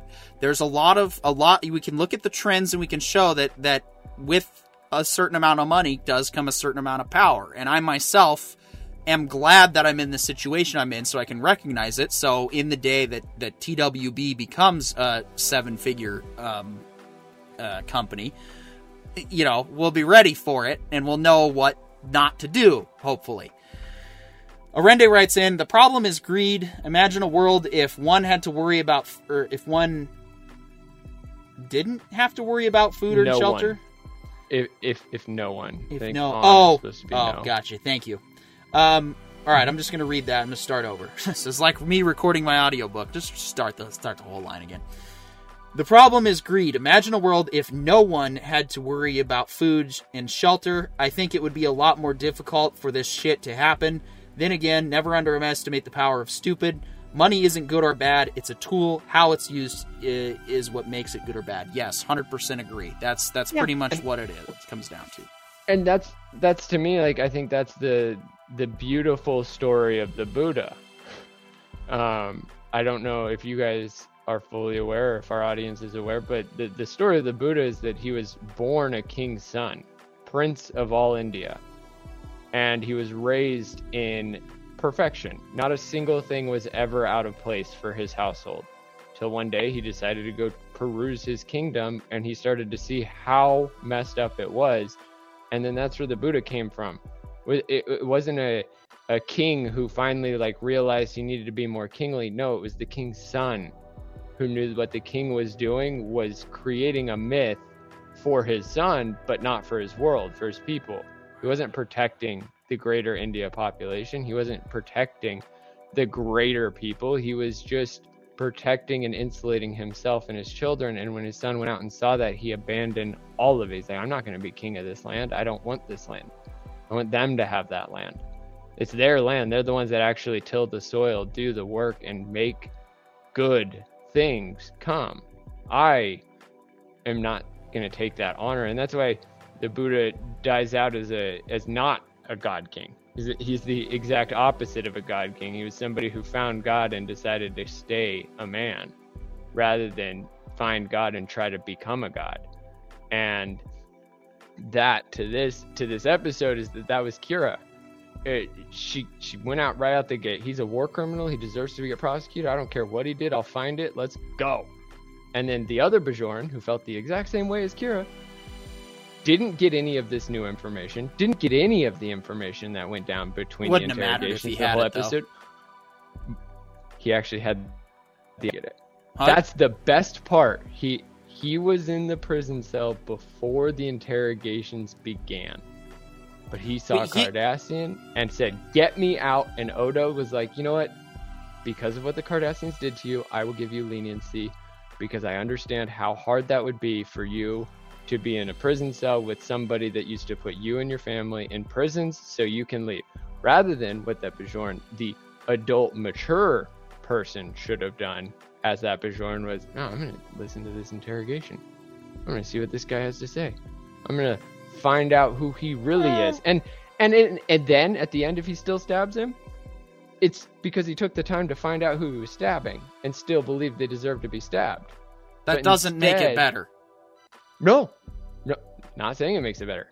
I'm saying that it changes the motivations, because his motivations were racist from the jump and racist at the end. But if he had taken the time to not be racist and just stayed in his cell where he was supposed to be, because he too committed a crime, but instead his holier than thou mentality won Odo over, got him out of jail, and then put him in position to stab this guy. All because he, a criminal who deserved to be in jail, saw somebody who's racially criminal, according to him. Well, and said, I don't deserve to be in here. I'm going to say this, and I think that this is a truism that needs to be remembered too. I think it's safe to say that, you know, every generation struggles with trying to figure out what is easy and what is right. And it is a lot easier to hate and hate a group than it is to take a nuanced, balanced approach and say, okay, I have my issues, I have my problems with something, but I'm going to look for the good, because that's a harder path to hoe. And not everyone is ready to put in that kind of effort. And you know what? I deal with that a lot every day. Okay? Every day I see this. And the truth of the matter is, trying to get somebody to give up hating because it's easy and get into a place of understanding that there can be light in the darkest places and there can be hope where there is the most despair is a hard thing to do.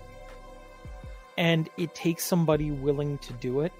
And I understand that this person was just not ready to do it. Without condoning anything that they've done, I understand why they felt it was easier to hate. I don't agree with that. I feel like it's better to take a more nuanced approach and listen and learn. But and I think this episode did that. Kira was the Bajoran who listened and learned. And the drunk criminal Bajoran was the criminal. Kira didn't do the stabbing. Kira even fought against it. And that's what I think is so great about this episode. Is just... Yeah. And, you know, I think... because this concept is so timeless is why this episode is going to linger for as long as it is, and why it's actually won awards for some of the greatest sci-fi of all time. And if you think about it, the way they set it up, so you have the criminal Bajoran who's just been a drunk Bajoran his whole life, suffered what Bajor suffered, and then you have the warrior Bajoran who suffered the same suffering, but suffered differently like a professional. And the whole point at the beginning of the interrogation, when Kira says, I need to be on this, I feel like had she have not been on the investigation, she too would have never changed. Like, she was the drunk Bajoran at the start of the episode as well. She was on his same team. She agreed with him. And then because Sisko gave her the opportunity to be lead investigator, she flipped because she took the time to listen. She didn't torture any information out of it. It didn't cause suffering.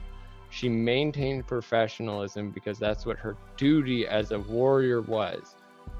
And then was able to, because I think what this episode really states is, like, just because you hate something doesn't mean you're wrong to be hating something. But if you let your hate prejudge every future new action, then you're going to cause terror. You're going to cause problems. You rightfully hated this guy from the jump. You knew that he was evil. And then you find out, oh, no, he was just part of the system of evil, and actually the most mundane portion of that system, and therefore can't be held accountable for that system. But she was him. She was the drunk guy from the jump. And because she listened, and that's what this episode tells us, is like, most of us are the drunk guy. Most of us are the stab first, ask questions later. And because of her professionalism, she was mature enough to listen, to find out, yeah, I want to stab him, but like, it's the weakest stabbing of all the stabbings we could do. Whereas the drunk was like, no, he's Cardassian. It's a good kill every time. And I think that's a huge part of war, is like, that happened with Afghanistan too, as a lot of Marines came back and they're like, no, it turns out most Afghanistan people aren't bad. They're people like you and I. But then when you go to boot camp, all you hear is kill the towelhead, kill the towelhead. And it's super racist, 100%. Not going to say it's not. And that's the problem, is like you're trained in racism so that when you go to war, you have no humanity for your enemy. And that's why I hate American government. You know, like, it's not you don't just have to be trained in racism to be a good killer. Yeah, the you problem only have to is think that if you're weak-minded. Well, see, and that's just it. They could teach it in a proper form. They can say that, look, we want to dumb the enemy down so you don't hesitate. But you need to be able to make the distinction between a combatant, which you can be totally prejudiced towards, because in battle, you should use every motivation possible. However, that combatant is not the civilian. And you need to remember that that civilian is to be treated with respect. And so they probably don't do enough. But the thing is, though, they don't just do this shit. Taught in World War II. That wasn't taught in the Empire of the Rising Sun. That, like, all of this new stuff is pretty freaking new. So for us to hold that standard to those enemies at that time is asinine. I'm not holding that standard to those I know enemies. you're not. I know you're not. I'm saying that, like, if people try to compare this story to Nazi Germany, the whole idea is about how do we be better despite all of the evil. Well, the whole premise is based off. The whole premise of the German occupation was based off of the Third Reich. So, I mean. So yeah. So well, how do we maintain a good Bajor despite an evil Cardassia? How do we be better? Well, we first recognize that Cardassia itself is an evil, but we'll get more into that later. I would actually argue that it's not just World War II Germany that the occupation is based on. I would argue that there are, inklings of apartheid. There are inklings of all kinds of, you imagine a human historical suffering, and you can find a allegory for it in an episode of Deep Space Nine. Yeah, absolutely, and I get that, but at the same time, like, this one is like where they basically come out and say that what the allegory is more specific. I mean, like, Maritza's wearing gray, for crying out loud. Like, that's it's straight down to the visual representation. They couldn't have done it better if they had jackbooted him just a little bit. Right. But the thing is, though, John, the thing you bring up, though, about teaching prejudice in the military, that's not just isolated to the military. There's a lot of religious institutions that unfortunately do that. And I mean, I want to speak to that, what you're saying, too. The big eye-opening for the prejudice and propaganda for me was when I realized that there's 1.8 billion Muslims in the world. If they were all a bunch of plane hijacking terrorists flying planes into buildings, it would be happening about, once or twice a week. But that's just it. Most Muslims, 99% of them, just like 99% of all of, humanity really, we just want to live our lives in peace. Yep. We're not looking for conflict. We're not looking. I don't care what you want to believe in, what you want to do with your own life. Just leave me to live mine alone and don't harm children, and we're good. It's really that easy for me. Honestly, most people just want to go to work, come home, have a decent meal, watch their preferred version of sports ball, and, hang out with their loved ones. And I just want to stay home, have a decent meal, and play video games. I don't like working, at least conventional. And I think this episode really, I think it's one of the first times, if I really think about it, where it was just perfectly put. There was no forgive your enemy because you're nice. Take the high road and be forgiving. Like, that's not the story we were told. No, the story we were told was not everyone who identifies as your enemy is as villainous as you thought they were, or capable of villainy as you thought they were. And the story is, don't judge a book by its cover, even if the book is about the most egregious war crimes in history. Not sometimes the author was the sufferer, or the author was an observer incapable of any kind of change. And that to me was what Kira really realized. Like, because she got called a terrorist, and she's like, I did what I had to do. And he's like, yeah, and that's what Gardel Heel said too. Yeah. and you think that he's Gardel Heel saying these things, but then you find out, no, he was a file clerk. Like, maybe Kira's sister was a file clerk for Kira's battalion, right? And it's like, I wouldn't expect that person to be punished for the crimes that Kira committed. And Kira doesn't, that was a really nice thing. Kira doesn't say she didn't commit crimes. Oh no.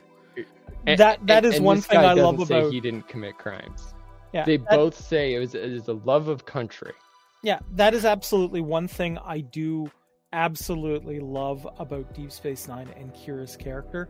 She 100% owns that she knows she did some incredibly dark stuff during the occupation, but she felt at the time it was necessary, and she was doing what she had to do to save her people.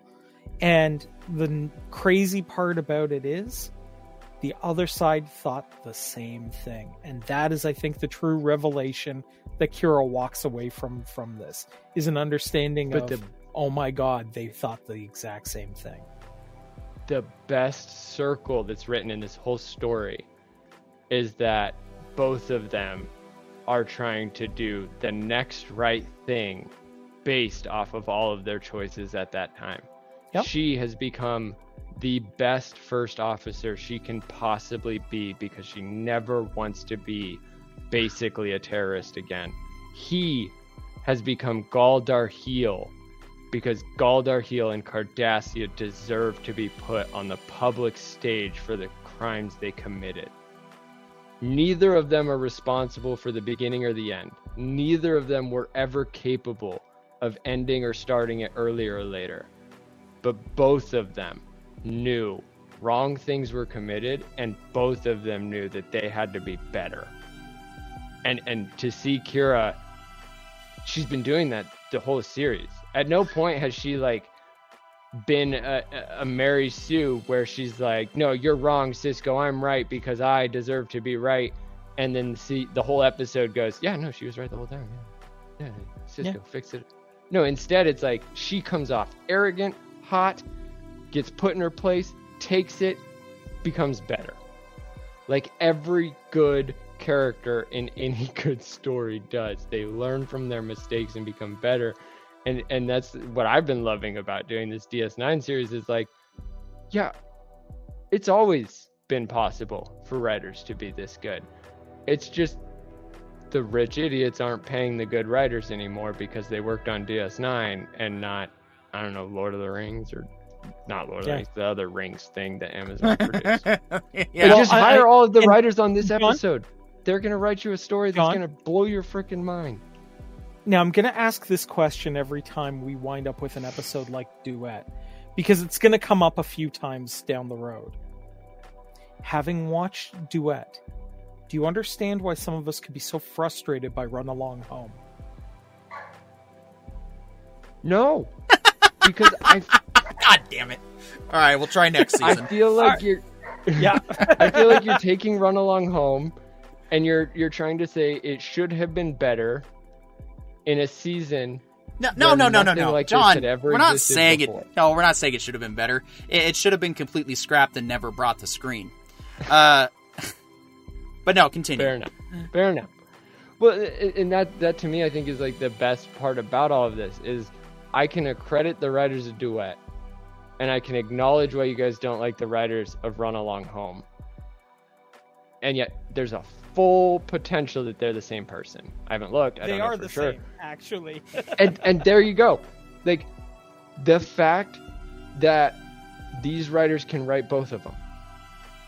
If they can do that, this is the guy you pay to fix Rings of Power. This is the guy you pay to fix all of these blobs. Because these people, these writers, especially on the Star Trek series, like Star Trek wouldn't be so ingrained in your hearts if the writers weren't as good as they were, because I'm watching the graphics and I am punished.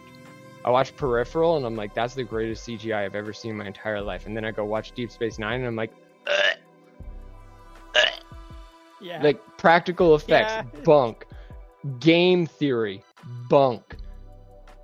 Story writing, perfect. I'm sorry, did you just say the practical effects in DS9 were bunk? Yeah, comparatively, because most of they don't do practical effects on most shows these days. Punch in Star Trek. I've yet to see a good punch. In Oh, Star Trek, the in fighting's history of always been cheesy since the 60s. The hand-to-hand combat, No, that's not a see, practical but see, effect. but see, that's the suffering I'm talking about. It is a practical effect, because once you learn about sparring and mixed martial arts, you realize that you could just send your actors to go do some mixed martial arts, learn the techniques of sparring, and then they can spar, hit each other, and, nobody comes out hurt. And they also still know how to throw a punch properly, not a double-handed hammer fist, which never makes any logical sense in the history of ever. Here's what I'm going to say. In later seasons, the practical effects do get significantly better on Deep Space Nine. Hold on. I thought they were pretty good in Progress when she lit his house on fire. You don't see that shit on TV these days. I mean, you don't, though. True. So I'm sorry, but I find that practical effects comment either short-sighted or misspoken, because it's not true at all. Because I see good practical effects in Always Sunny. I see. What are you defining as practical effects? Because a fight sequence is a fight scene. That's not. No, that's not pyrotechnics. That's not visuals. Like jumping cars and shit. Yeah, pyrotechnics is a pretty great one. Especially in terms of pyrotechnics when the bridge shakes. Yeah. Also, real quick, from H. Marie, hello from work. Hello, H. Marie. Thanks for joining us. Hey. And then Arende says, "Fix rings of power, but it perfectly conveys the message." Well, and anyway, that's a whole extra part. Is the message? There is no organized message. And that's why it all keeps coming out as this vomit. Everybody's trying to say, I know what the good is. You want to know how to fix good looks like. And they don't. Rather than just going back to I'm pretty sure this panel knows. Legacies. Guys, do you want me to fix Rings of Power real quick? Because I can tell you exactly how to fix it. It's really simple. So you have to remember that the only works Amazon is allowed to pull from are the Appendices and the Silmarillion. Okay. Oh, and Unfinished Tales. Okay. So when you realize that you don't have you have the background plot to Lord of the Rings, you don't have the actual plot, you know what you have to decide to do? You have to lean into the level of crazy. I'm proposing you this. Take the Silmarillion, do an all-nude Las Vegas style review, put it up. I guarantee you it'll do better. I guarantee. I was gonna say, watch it. I was gonna say, just sell the rights to Lucasfilm and just do Lord of the Rings in the future, but with lightsabers. Well, I think that's been done after Kennedy's gone. But actually use the Silmarillion as your inspiration, though. I mean, that could definitely. Or are you saying KOTOR? Is that KOTOR inspired? Because if that's KOTOR inspired, I agree KOTOR. By default. Is it really? That's KOTOR. Yeah. No wonder it's such a masterpiece. Which KOTOR's best Star Wars, by the way. No, that's a perfect example point right here. If KOTOR is inspired by the Silmarillion and is also Star Wars and has absolutely nothing to do with Middle Earth, then that means that you can take the works of the great, translate them to the world you're writing, and still be great. Yeah. If you take the works of the Message team that have never gotten even 75% on the critic scores of Rotten Tomatoes, or not the critic scores, but the audience scores of Rotten Tomatoes, then that goes to show you're taking the wrong good. Like, Tolkien wasn't considered a debatable good until people started dissecting his entire life. Because as far as his story goes, it was always good. Do the right things despite how hard it often is to still do the right things. That's his biggest message. That's what the Lord of the Rings, if you were to sum it up into one sentence, that's the Lord of the Rings. Now, and yet the message is that supposedly because of his 1920s lifestyle, it infects all of his writing that also, changed the lives of everybody who's ever read it for generations. Stop thinking that just because they got paid to do it, they're good enough to do it. Yeah. So, Money with that, speaking of Lord of the Rings, we have decided that instead of doing Christmas movies for each week, we'll save that for another year, because guess what, guys? Christmas comes around again. We are going to do the 2001 to 2003 Christmas tradition of Lord of the Rings. So, starting not next week's show, but the week after on December 6th, we are going to be talking about the Fellowship of the Ring along with Tulsa King and the Peripheral. So yes, after we finish DS9 Season 1 next week, we are going to take the month off from DS9. Now, it wasn't originally the plan, but the timing's working out great, so we can do Lord of the Rings and also, of course, keep up with Tulsa King and the rest of Peripheral. But more urgently, we have this Saturday. We are taking Thursday off because we feel like it. Also because we have a very special guest coming up on the Rogue Council. So please, if you're listening to this podcast and you're for some reason not subscribed to Corione's channel, you can feel better about it now that he has 667 subscribers. Congratulations, buddy. You're no longer the beast. Thank you. I'm sure that's a huge weight lifted off your shoulders. I'm now the neighbor. What? Oh, we're losing I'm now him. the neighbor of the beast. Ah, there it is. Oh, that's okay. There it is. Got you now. Yeah, you're back. Yeah. Yeah. So we're going to, let's see. Rende says, I get the feeling that Lord of the Rings thing is partially my fault. You could say that. I was definitely inspired by some of your interactions in our exclusive Discord about that, and I also was like, you know what? I haven't watched Lord of the Rings in a long time, and I don't know, December always felt like, along with Christmas time, Lord of the Rings time. Probably because for 3 years in a row, we had a new Lord of the Rings movie. Oh, man. So, it just seemed like the right thing to do, since that's what the buzz is. And plus, I'm sure anyone watching this could really use a palate cleanser from the Rings of Power. So, yes. Please consider joining us. We're going to do one episode a week one movie a week starting on the 6th. Preference is the extended editions. But if you can't watch those, that's okay. The discussion's still going to be great. You're really just kind of missing out on some extra scenes that make the films feel more like the book. If you're not sure where it airs, we're going to be watching on Hobo Max. We got to say it out because this is a talk. Yeah, HBO Max is where the extended editions are streaming, so that's where I'm going to be watching them, because I can only watch the extended DVDs now. But that doesn't mean we're only having a discussion about the extended DVDs. We're not that stuck up, at least not yet. Okay, we might, because I haven't watched the short versions since they didn't have extended versions. I've never not only watched the extended, and I say that as I just got done re-binging the whole trilogy in October.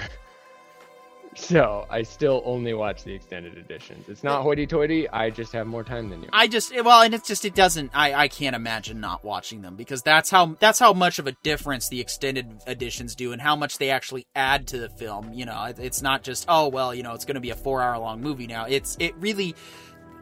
I'm glad to have them, and I'm glad both versions exist for each member of the audience. Other than that, I do want to thank everybody who watched with us live, and I also want to thank everybody who may be catching this on the replay, or if you're listening in the podcast right now. We do appreciate every little bit of support. We appreciate it, guys. Whether you're active in the comments, whether you're just watching us, or whether you're downloading, every little bit helps us to reach towards our goal of hopefully making this a full-time operation. And honestly, guys, you're not just going to get Super Quest, Casual Filth, or the Tuesday Night Live show. If we get to do this to be a full-time, we're going to make it worth your while and try to put out some shows and stuff that... I'll gladly work 5 days a week at the Writer Brothers. Same. If no, 5 days a week at the Writer Brothers. We're going to start as a 4-day, and then we're going to try and work down to a 3-day week. But no. I respect that. Yeah, we're not doing that 9 to 5, 40-hour post-industrial nonsense that has no place in the modern day. I was saying I'd be willing to do 5 releases. I'm willing to work 7 days a week for you people. You just got to pay me. Here's what I would say. I'm willing to do, a 3-day period during the month where I get a whole bunch of static content done and then do live streams every couple of days. That sounds like a job I'd be willing to do. Exactly, and that's kind of what we're looking for and what we're looking to shape. But all in its good time at the same time. Those of you who have joined us now, this early in the game, we're happy to have you. I'm Peter York with the Ryder Brothers. Have a good night. We'll see you next week.